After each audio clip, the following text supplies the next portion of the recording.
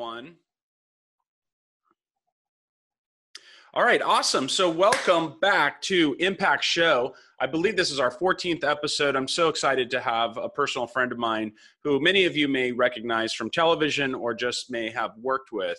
Mauricio Umansky set out to create an industry-disrupting brokerage that would redefine the business of real estate, one of my favorite industries. On the side, I love building homes, and I have a passion for real estate. Just like the equity markets, I think real estate is one of the greatest investments. It's something you can enjoy, live in, and benefit from. Since its inception in 2011, the agency has done that and much more, ranking in the Inc. 5000 list of the fastest growing private companies in the country for 4 consecutive years. The firm has expanded to employ over 600 agents in 37 offices worldwide. Mauricio is a finalist in the Entrepreneur of the Year award and has accomplished something that no other agents have. He's been in the top 10 agents in the country for 7 straight years, according to the Wall Street Journal. This guy's the real deal. He's represented some of the most noteworthy properties in the world, including the Playboy Mansion. I've actually been there. It's pretty awesome. The first house in LA to sell above the $100 million mark, the Walt Disney Estate, and residences owned by Michael Jackson, Michael Jordan, and Prince. Mauricio is a down-to-earth, hardworking family man, and he's a type of person who creates impact. And that's why I reached out to him, and he was generous enough. On the day after his 50th birthday, I mean, the guy looks like he's 30, which is weird, but he's on. So Mauricio, thank you for coming. Maybe what we can start with is a little bit about your background. I mean, tell us where you grew up, how you got into real estate. Tell us who you are. Well, thank you so much for having me on your show. I'm so excited to be here and talk to you about it and see what we can learn. But I moved to Los Angeles when I was 7 years old from Mexico City. Grew up in LA, grew up in Bel Air, and got into business out of college. I quit college to get into business. I went to go work with my father. Had a great time there. He taught me many, many lessons. Really, the value of the penny is one of the primary lessons I learned. He also taught me how to sell. Selling is an important art and something that I love to do. I mean, it's the art of the deal is just absolutely amazing.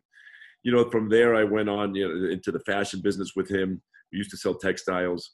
And then I went on into the fashion business. We started a company together, also with my sister. And that's always been kind of a family business. Still today, the Umansky team and the family business within the agency. Yeah, my father works with me today, my sister, my daughters, et cetera, et cetera. It's just amazing to be able to have that pleasure.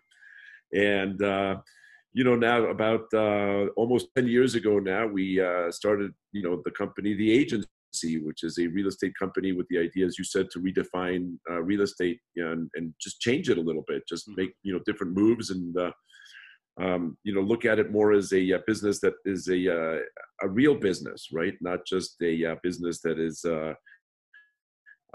done by a housewife or a cousin or an aunt or something like that, because that's a little bit about what it became at some point.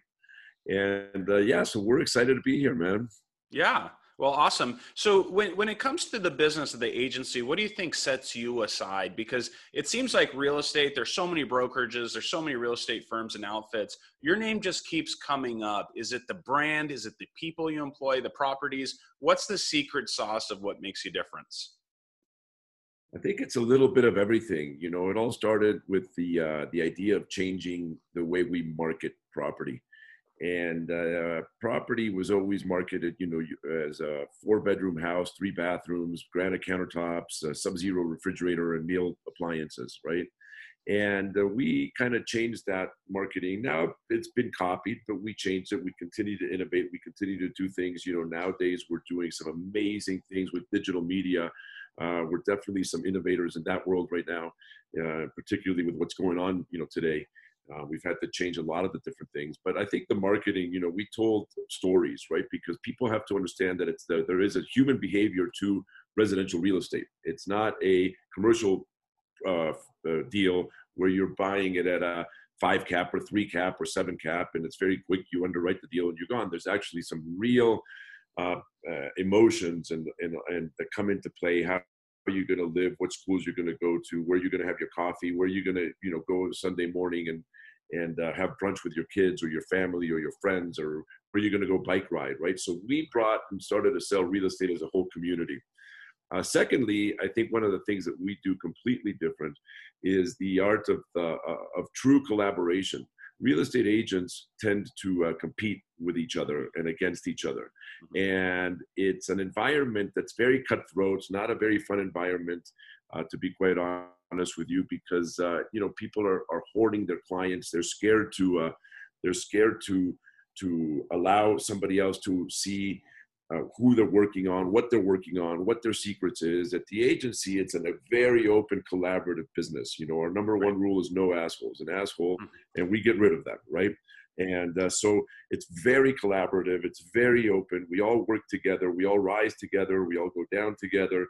We celebrate each other's successes. We have sorrow when we have failure, when there's a problem with somebody in a family, and it's really an amazing environment. Thirdly, technology. We have, I believe that we're the only firm that has 100% participation in a CRM system, and it's really truly more of an ERP system that is from A to Z. Okay, from transaction, from consumer through lead generation to transaction.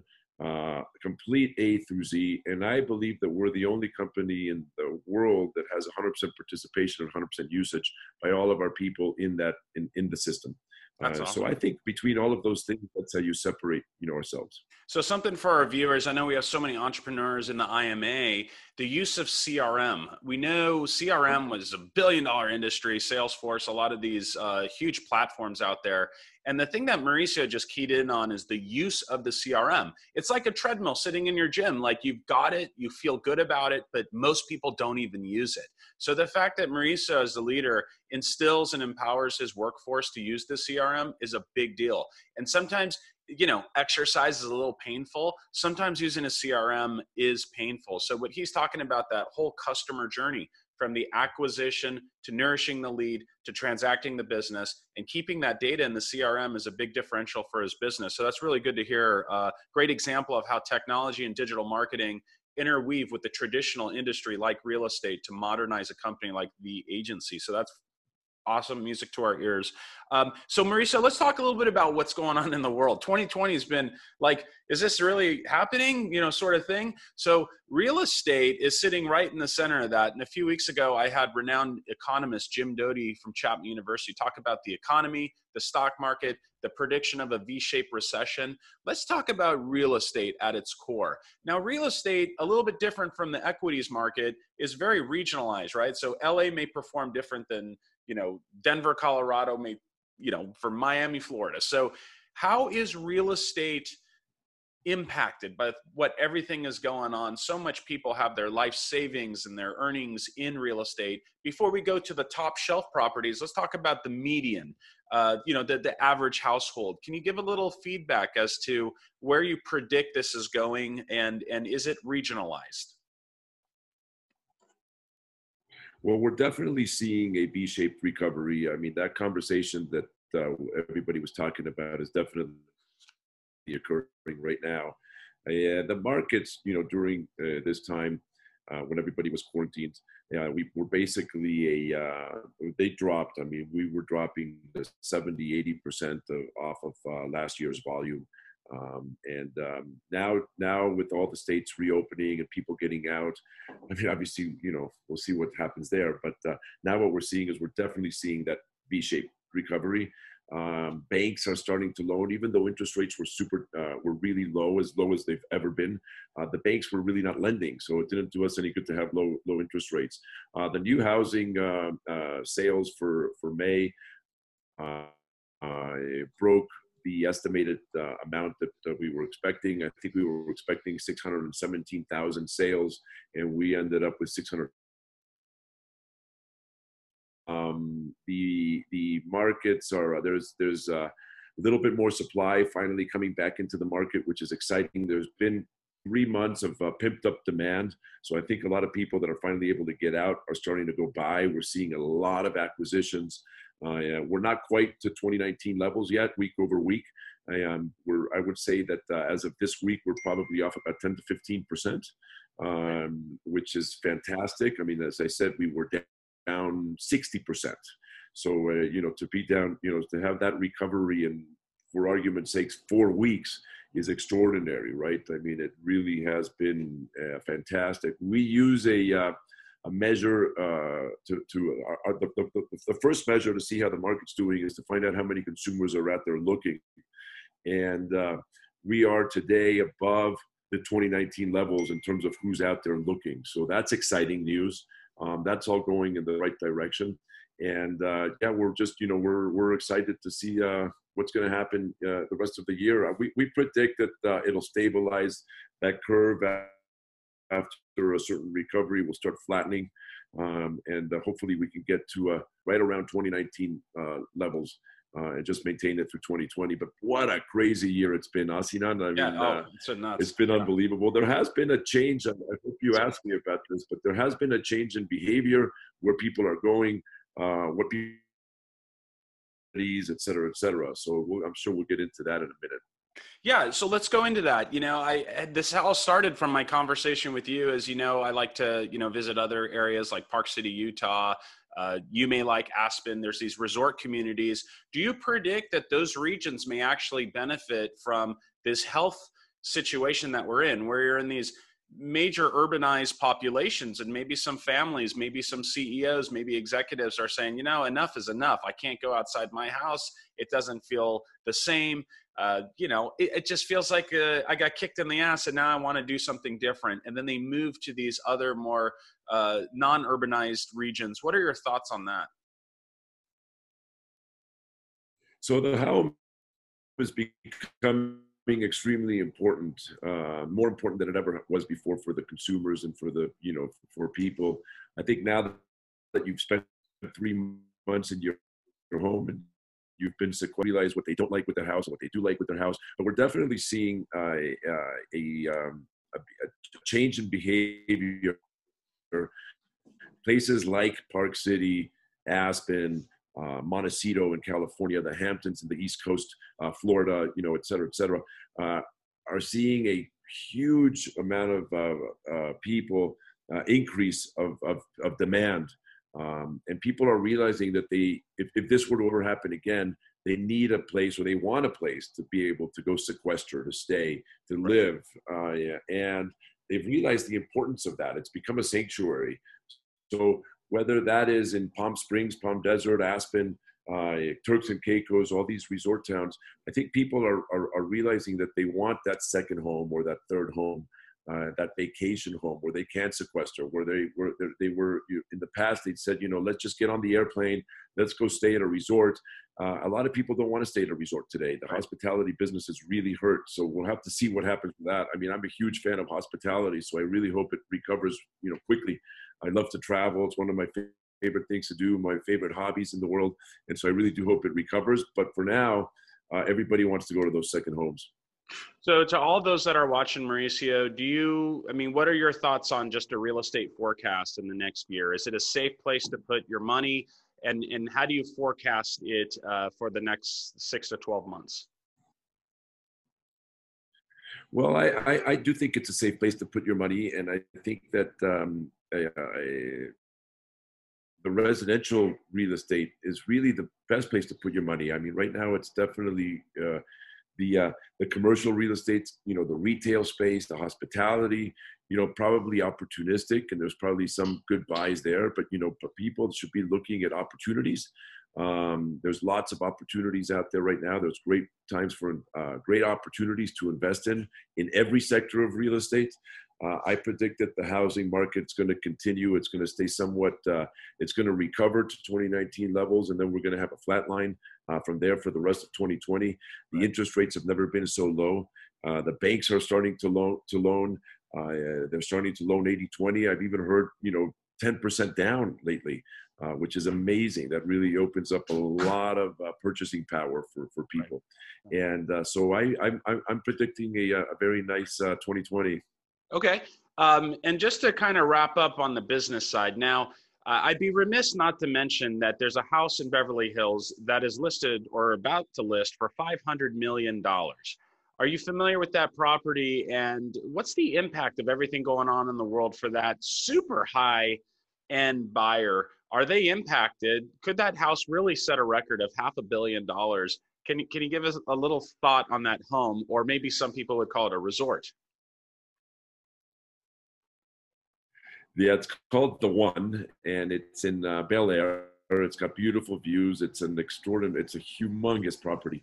And, it's going to take a very unique buyer to buy that house. I'm sure that, somebody that really likes and requires a lot of space. I think it's 100,000 square feet or 110,000 square feet, plus or minus.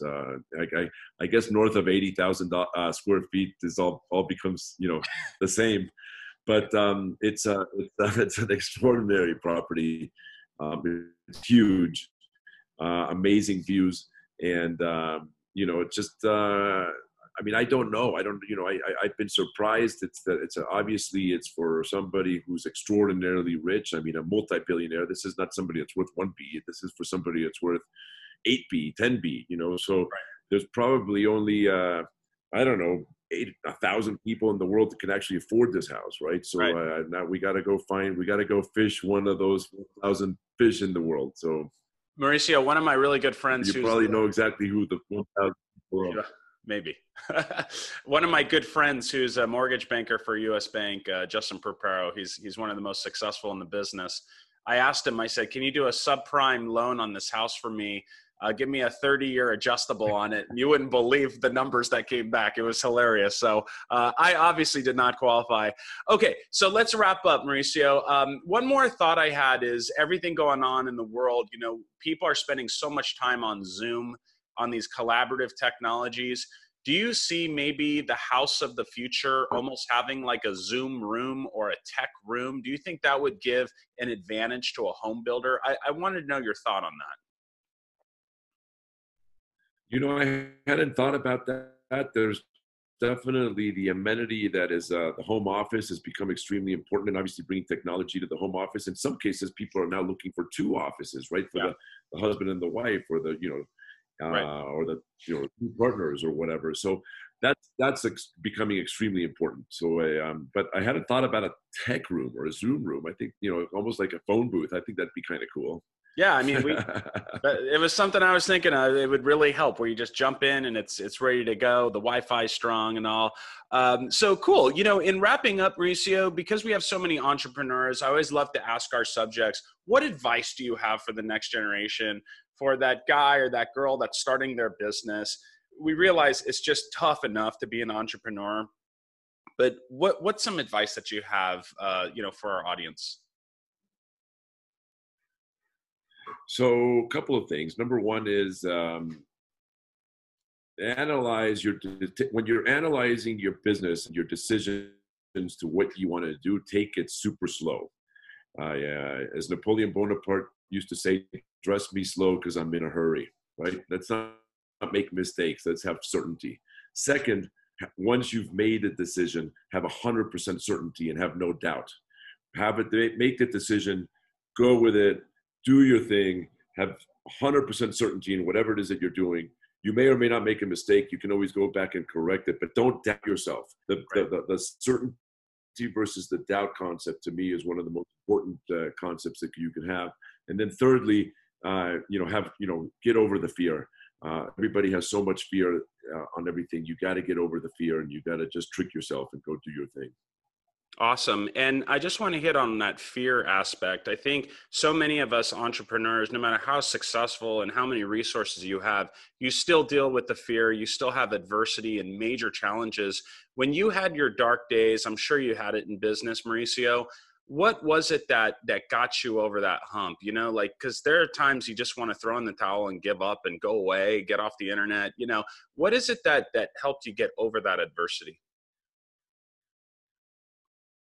I think it's the vision. You have to have a vision. You have to have a goal. You have to want to get and accomplish something. I have yet to accomplish what I want to accomplish with the agency, and someday are very, very difficult. And like you said, you want to just throw in your towel. But when you realize that you haven't accomplished your mission and you need to get there, you have to have certainty. That goal is there, that passion is there. Then you just got to flip a switch. You got to trick yourself, and you got to, go do what you got to do. I mean, there's no choice. You got to wake up and go finish, the mission you started. Right. Well, Mauricio, thank you. You've been so generous with your time, especially again the day after your birthday. You're away with your family, and we really appreciate you for coming on. And let me just say to the viewers of the IMA Impact Show, this isn't a great example of the power of a relationship. I met Mauricio 15 years ago, where we both shared a ride on a helicopter going to a NASCAR race. We were guests of Jimmy Johnson. You remember that? And it was a blast. And you were a friend of a friend. I do. And we stayed in contact, and that contact is now turning into a business relationship and a friendship. And that's the power of relationships. So there's some great takeaways from this. Mauricio, you're a great philanthropist as well with the work that you do with Children's Hospital of LA and the National Breast Cancer Association. We at the IMA are going to get involved and make a contribution towards those efforts in your honor. And we greatly appreciate your time, and go enjoy the rest of your birthday celebrations. And thank you for making time for us today. Thank you so much, Sinan. So good to talk to you today, and I look forward to many more opportunities. Great. Thank you, my friend. Talk to you soon.